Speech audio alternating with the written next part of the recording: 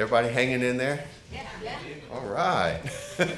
That's a good thing. If you have your Bible, we're going to be in 1 Corinthians chapter 10, verse 13 is just the one verse we're going to be looking at. We'll definitely have other verses thrown in there. But if you don't have a Bible, I'm sure that we have some in the pew probably in front of you.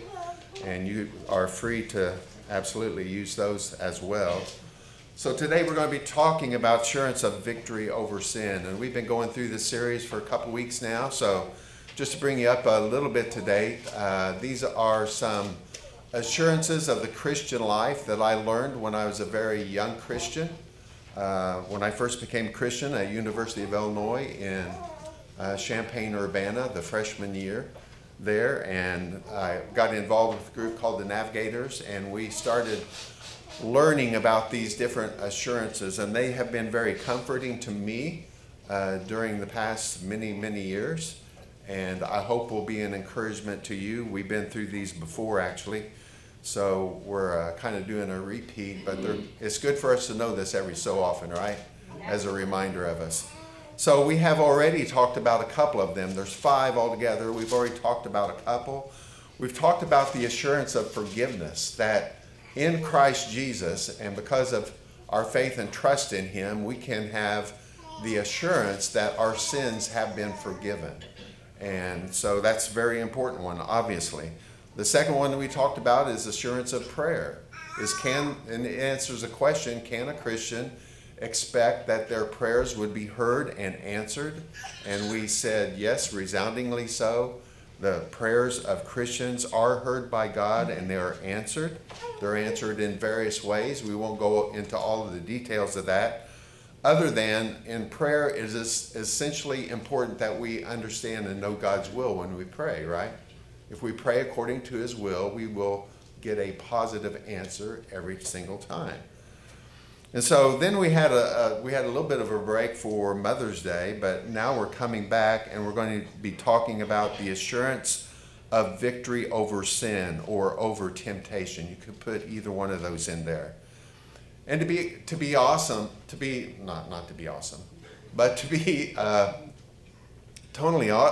honest, I think this is the one that we most doubt. We most doubt that we have the assurance of victory over temptation. In other words, I hear all the time, well, we're only human, right? Have you ever heard that? We're only human. We still sin, right? We still sin, and sometimes we give the excuse, well, we're only human. But are we really, truly only human? For those of us that are in Christ, are we truly only human? And the answer to that is no, of course. We have the Holy Spirit. Think of that. Holy. We have the Holy Spirit within us to guide us and to direct us and to give us strength and power to overcome sin in our life. And that doesn't mean that I believe that we will attain a level of perfection in this life. I believe that will ultimately be completed when we see Jesus face to face, and we will be like Him. But it doesn't give us an excuse to continue on in our sin.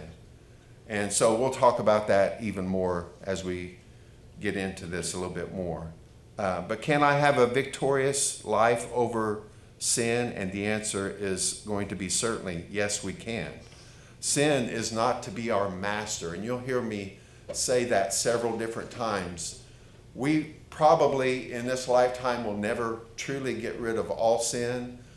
But sin is not our master any longer. Amen? It's not our master. At one time, sin was our master, but not anymore.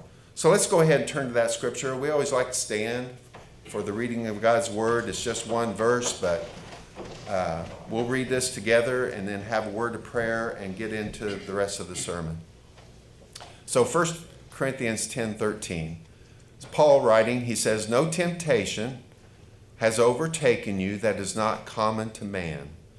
God is faithful, and He will not let you be tempted beyond your ability. But with the temptation, He will also provide the way of escape, that you may be able to endure it." Let's pray. Father, we thank you so much for your word. each and every week we meet here and read your word and study it, and we are thankful that we have a word of God that has been faithfully transmitted to us through all these years, and we can rest assured that it's truly the words of God that we are studying and speaking of.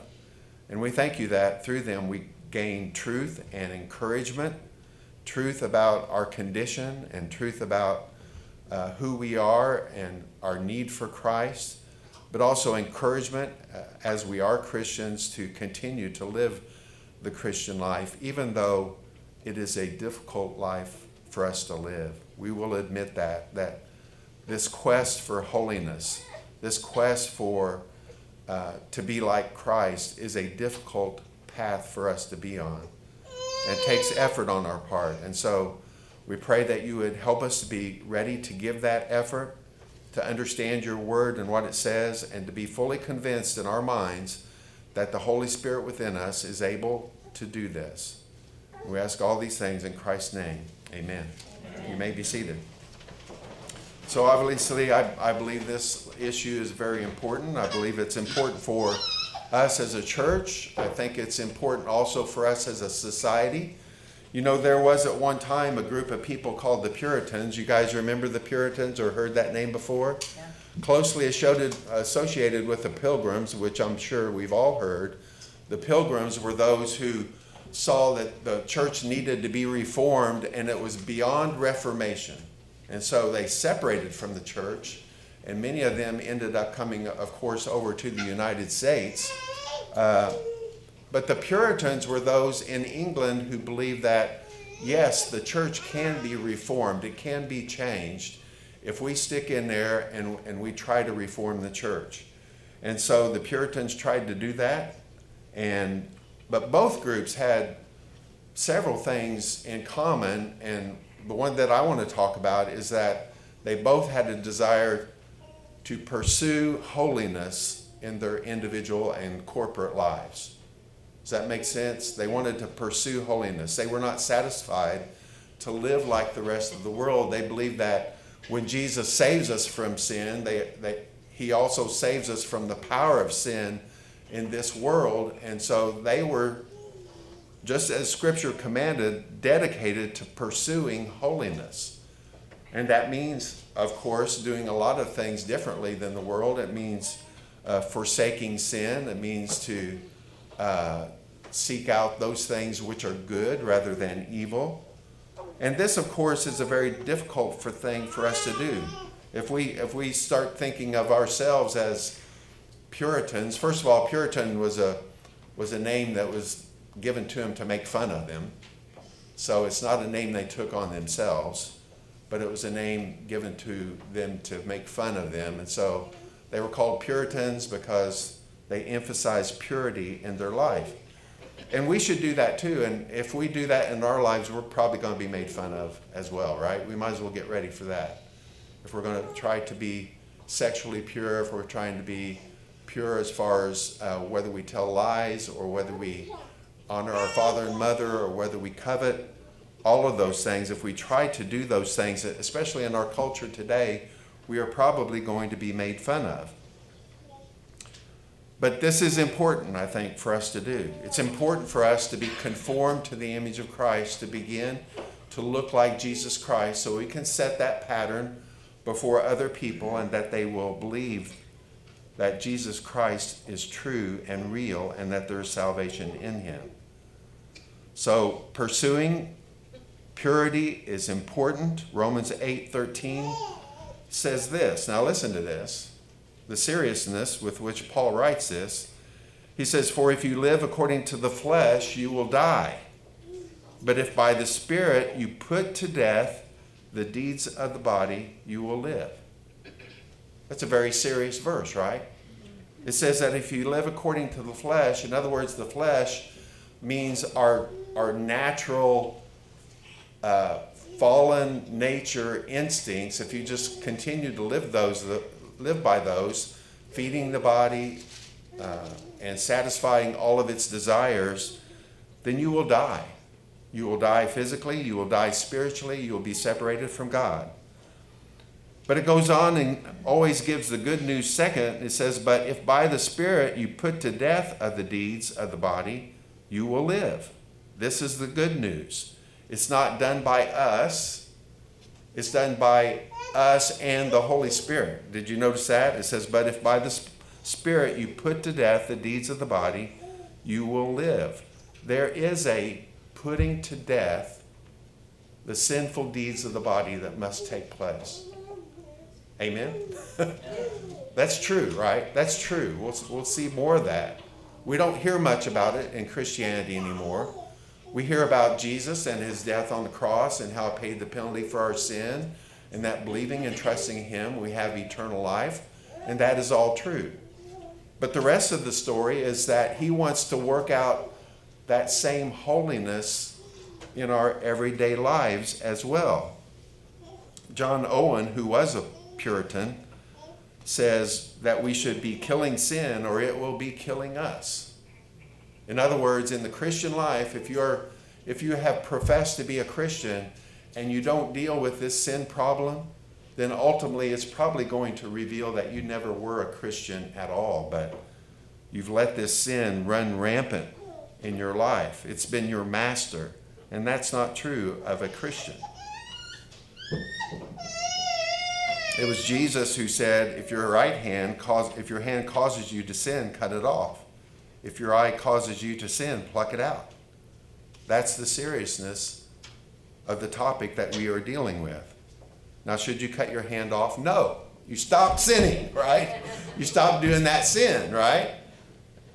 That's an exaggeration on Jesus' part. We're not to cut our hand off or pluck our eye out, but the moral of that verse is to stop that type of sin. And so even the writer of the book of Hebrews kind of gets in on this bandwagon. He says we are to strive for peace with everyone and for the holiness without which no one will see the Lord. That should make us all stop and think, right? Am I striving for holiness? It says that if I need to strive for this holiness, and without that holiness, no one sees the Lord. So I better be striving for that holiness. And so I wrote down a little statement that I think kind of clarifies that a little bit. But there is a striving for holiness, which is evidence of a true faith. Amen? There is a striving that we should have for holiness, which is evidence of a true faith. And because of our true faith, sin will not be our master. Okay, so I want to get into this a little bit more clearly because I don't want anyone to go away from here confused about this. What is our standing in Christ when we are a believer? We are perfectly 100% holy. Amen?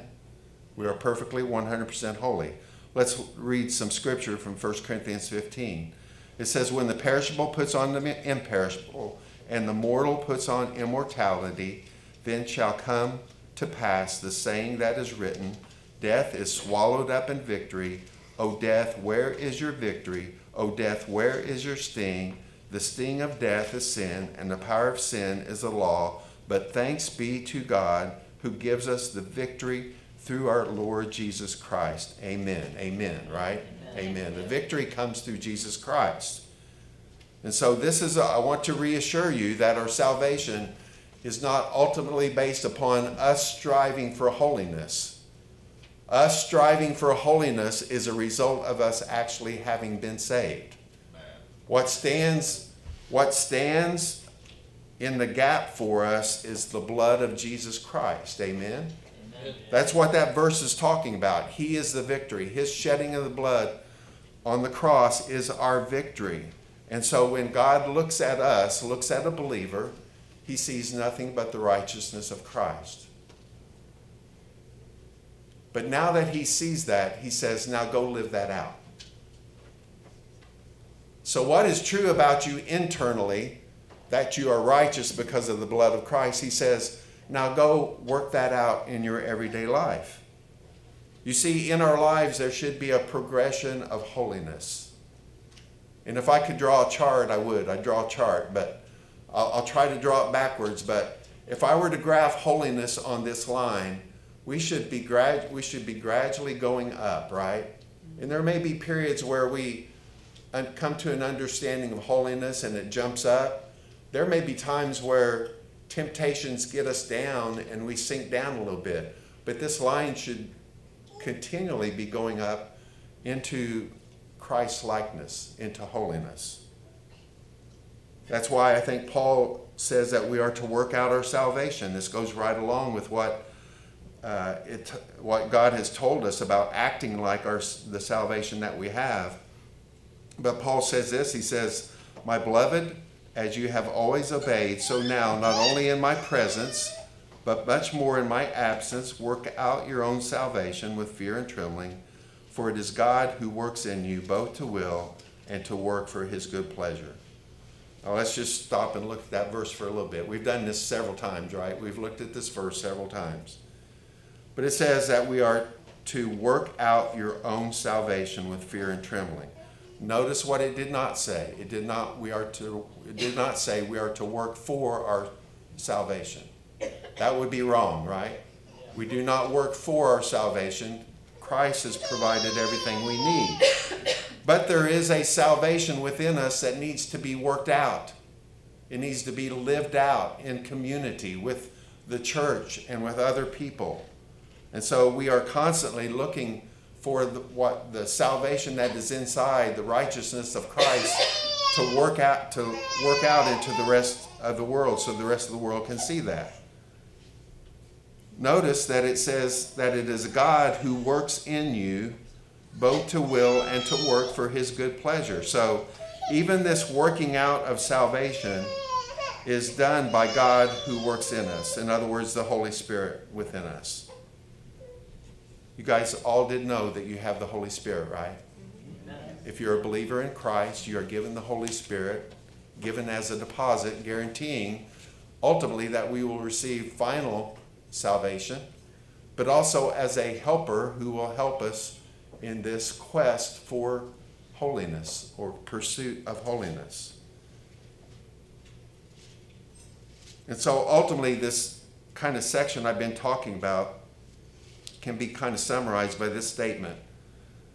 And Jesus might say it like this. He might say, "What I have done for your standing before God, you must work out in your everyday life for others to see."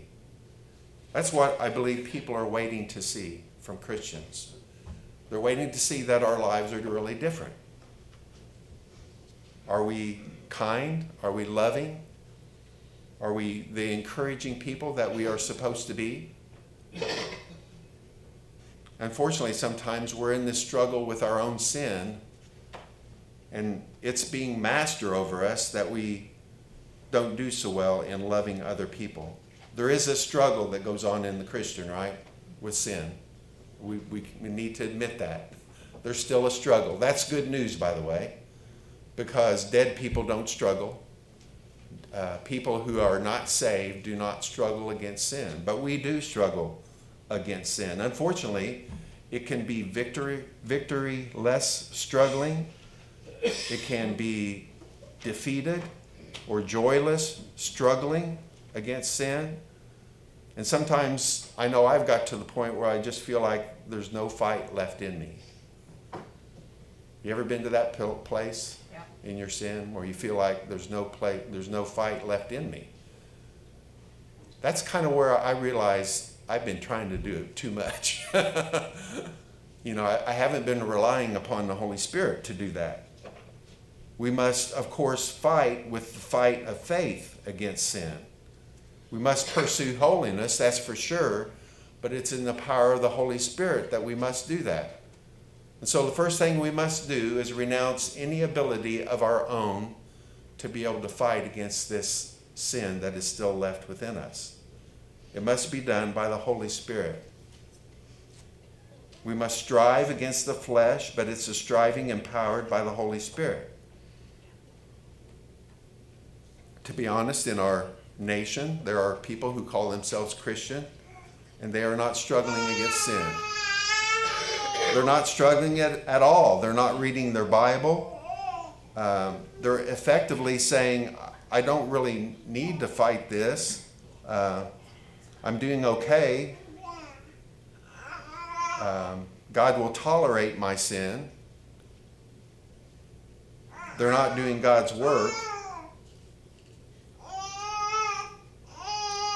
And they're just kind of giving in to sin. And when you're tired, it's easy to do that. It's easy to give in to sin. So the question is, are you in the fight today against sin? Are you battling against indwelling sin in your life? That's the question that we're asking. And if you are a true Christian today, then I say, yes, you are struggling. First thing we need to realize is that from this verse that we've read, 1 Corinthians 10:13, that your sin is not a special circumstance. That's exactly what it says, right? It says, no temptation has overtaken you that is not common to man. That just means that your sin is not a special circumstance. Someone else has experienced your sin, and someone else, by the power of the Holy Spirit, has overcome that sin, and you can too. You can overcome that sin. And when I say sin, I'm looking out over the crowd, and it could be a variety of different things, right? And I think probably each of us has maybe one sin that we have particular difficulty with. But there's probably more than that as well. But your sin is not a special circumstance. Your temptations are common to everyone. And your temptation to sin is not greater than that of someone else. You may feel like Satan is particularly persistent in attacking you, but let me guarantee you that others are being attacked in the same way, and maybe in a different degree. The reason I emphasize this is that we can't really use our sin as an excuse for sinning. And it comes down to it, all sinning really comes from the heart. And we've talked about this many, many different times. It's not necessarily our body. We talk about our flesh, but it's not necessarily our body. Our body is not evil. It's the inclinations of our heart that are bad. And that's exactly what James 4, a verse that we've read many times before, but it's very instructional for us today. It says, what causes quarrels and what causes fights among you? In other words, what causes sin among you? Is it not this, that your passions are at war within you? You desire and you do not have, so you murder, you covet, and cannot obtain, so you fight and quarrel. It's a matter of the heart. It's what's going on in here that really causes sin. And what's going in here usually either comes out through the mouth in harsh words or bad language, or it comes out in our actions in maybe unloving actions towards others. It's a matter of the heart. For instance, gossip. When you gossip, you put down others to glorify or build up yourselves in other people's eyes. That's essentially what gossip is. Adultery or lust is a relationship you value more than you love God. If you get right down to it, that's what it is. Lying, we make ourselves look better than what we are, shows a lack of trust in God. Coveting, which I think is rampant in the United States. We don't talk about coveting very much. But if you want somebody else's money, that's coveting, right? If you want somebody else's money or their other people's things, that is coveting. Coveting, we don't trust God to provide what we need. And so your sin is not a special circumstance. We are all not under the power of sin, but we are under the temptation of being tempted by these on a daily basis. The verse goes on and it says that God is faithful to us. He does not leave us in our sin. Aren't you thankful for God that does not leave us like that and leave us in our sin? Jesus was the only person that never sinned. Hebrews 4:15 says, for we do not have a high priest who is unable to sympathize with our weaknesses, but one who in every respect has been tempted as we are, yet without sin. Your Savior was tempted in every way that we have been tempted, and yet he was able to say no, and he is there to help us. That's true, right? He is there to help us. Through the Holy Spirit, he's there to help us. He helps us with our sin. Hebrews also says, for because he himself has suffered when tempted, he is able to help those who are being tempted. In other words, he's been in your position before. He knows what it's like to be tempted and to want to do that sin so badly, and yet he always turned away from that sin and never committed it. God is also faithful in that he has limited the intensity of our temptation to our strength in the Holy Spirit, right? It's not our own strength, but it's the strength in the Holy Spirit. Someone always has been asking the question here lately, does God ever give you more than what you can endure? And the answer is yes. He does give you more than you can endure, but with the Holy Spirit you can endure all things. And that's exactly what this verse says. Amen. God is faithful. He will not let you be tempted beyond your ability, but with the temptation will also provide a way of escape. He provides us a way of escape to endure temptation. And so when we are tempted, we should be looking for that way of escape. Amen? We should be looking for that way of escape. Jesus was tempted in a way, right? Now, you can look at temptation two different ways. He was tempted by Satan, who came and presented things before him. And then there's a temptation where you're actually you're giving in. You're tempted to the point of giving in. And of course, Jesus was never tempted in that way. But he was tempted by Satan. And do you remember what his way of escape was? He quoted Scripture, right? That was his way of escape. He quoted Scripture. And so that would be a good lesson for us, right? Know our Scripture. When a certain temptation comes up, know what the Bible says about that. And quote that back to Satan. And not let yourself be tempted in that area.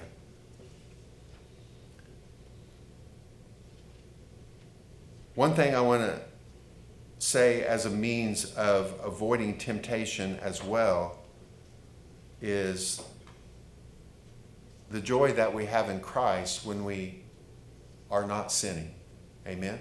The joy that we have in Christ when we are not sinning. I have written down here a little bit later, how do you value your relationship with God?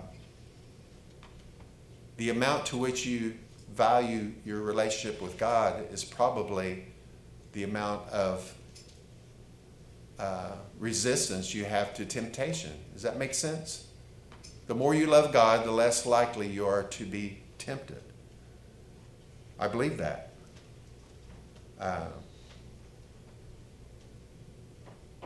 And so we love God, but we must come to hate sin.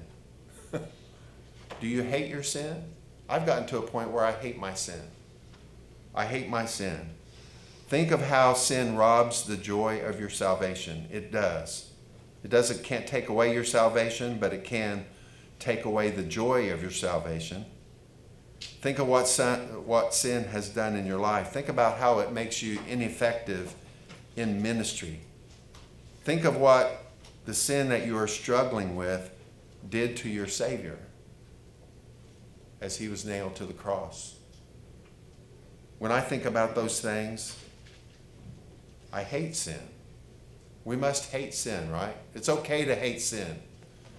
And we should hate it. We should prepare against sin. We should value our relationship with God. We should know the Bible. We should trust in Christ to deliver us. We should pray, right? Down on our knees kind of prayer where we humble ourselves and we say, Lord, I can't do this without your help. Will you please help me out of this situation? And I believe that he will be true to that prayer. We must avoid sin at all costs. Give it no quarter in your life and run from it. I had an illustration here by John Maxwell. He's talking about sin, and he's comparing it to walking down the street. I think I've read this before too. I'm getting to the point where I'm repeating myself. But he says this as an illustration against being tempted by sin. He says, I walk down the street. There's a deep hole in the sidewalk. I fall in. I am lost. I am helpless. It isn't my fault. It takes forever to find a way out. I walk down the street. There's a deep hole in the sidewalk. I pretend that I don't see it. I fall in again. I can't believe I'm in the same place. But it isn't my fault. It still takes a long time to get out. Third time. I walk down the same street. There's a deep hole in the sidewalk. I see it. It is there. I still fall in. It's a habit. My eyes are open. I know where I am. It is my fault. I get out immediately. I walk down the same street. There's a deep hole in the sidewalk. I walk around it. I walk down another street. Does that make sense to you? Yeah, we toy around with sin sometimes by being next to it or associating very closely with it. And we think that it's not going to draw us in. But the hole in the sidewalk draws us in every time. Until we finally get the smarts and take another street. Duh, dummy.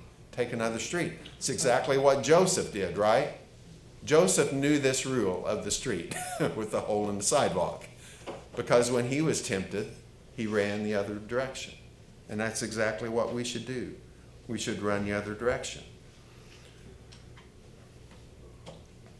Jonathan Owens, in his book, The Mortification of Sin, he put it this way. I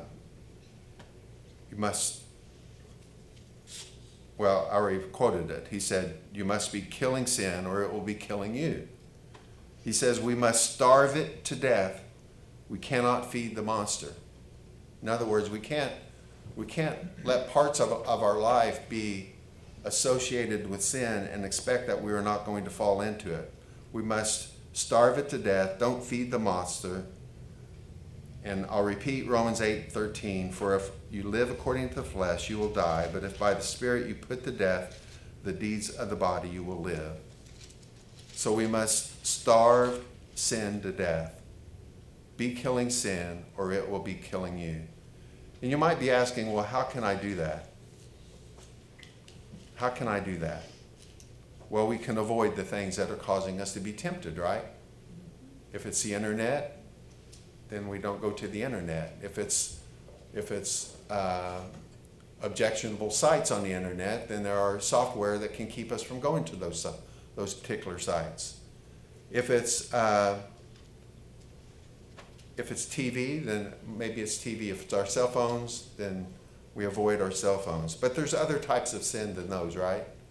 There's a type of sin of relationships, and we must be quick to be obedient to what God's word said, especially in relationships, that if we offend someone, then we go and we ask for forgiveness for those and mend that relationship. Number 6 I have on your handout there is that we need to not only be killing sin, but fight for joy. What we're really doing when we're talking about putting sin to death and overcoming sin in our life is fighting for joy, because sin will take the joy right out of your life. And joy of the Lord is our strength. I think that's a verse somewhere, Nehemiah 8:10. The joy of the Lord is our strength. So let that joy motivate us to overcome sin. Let us remember that Jesus has paid the price fully for our sin and that we are perfectly righteous before him. Let us remember that we are to strive for peace and for purity, without which no one will see the Lord. And let us understand that we have a new master now, Jesus, and sin is no longer our master. Let's pray. Father, we thank you so much for this time. We thank you for your word, and we thank you for the message that you have overcome sin. and that we must merely use the power of the Holy Spirit to overcome sin in our life. Doesn't mean that we will be perfect, but it does mean that we have a new master and our allegiance is to Jesus Christ and no longer to our sin. We thank you for that, and we ask for help in areas where we may still be struggling, because we want to have that joy that we've all experienced before. We want to keep that, and we want that joy to spread around the world. We want people to see that Jesus really does deliver us from sin. And so help us to be the people that you have created us to be. And we ask all these things in Christ's name. Amen.